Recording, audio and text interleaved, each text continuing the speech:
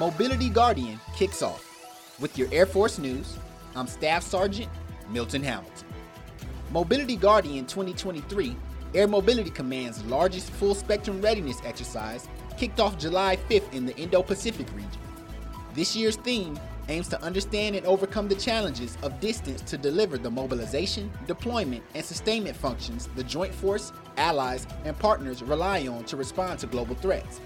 The exercise features 7 participating countries, operating approximately 70 mobility aircraft across multiple locations in a 3,000-mile exercise area. This event aims to stretch Mobility Air Force's capabilities to meet future demands and protect shared international interests. General Mike Minahan, Air Mobility Command Commander, says the force fully understands the magnitude of responsibility and AMC will deliver. That's today's Air Force News.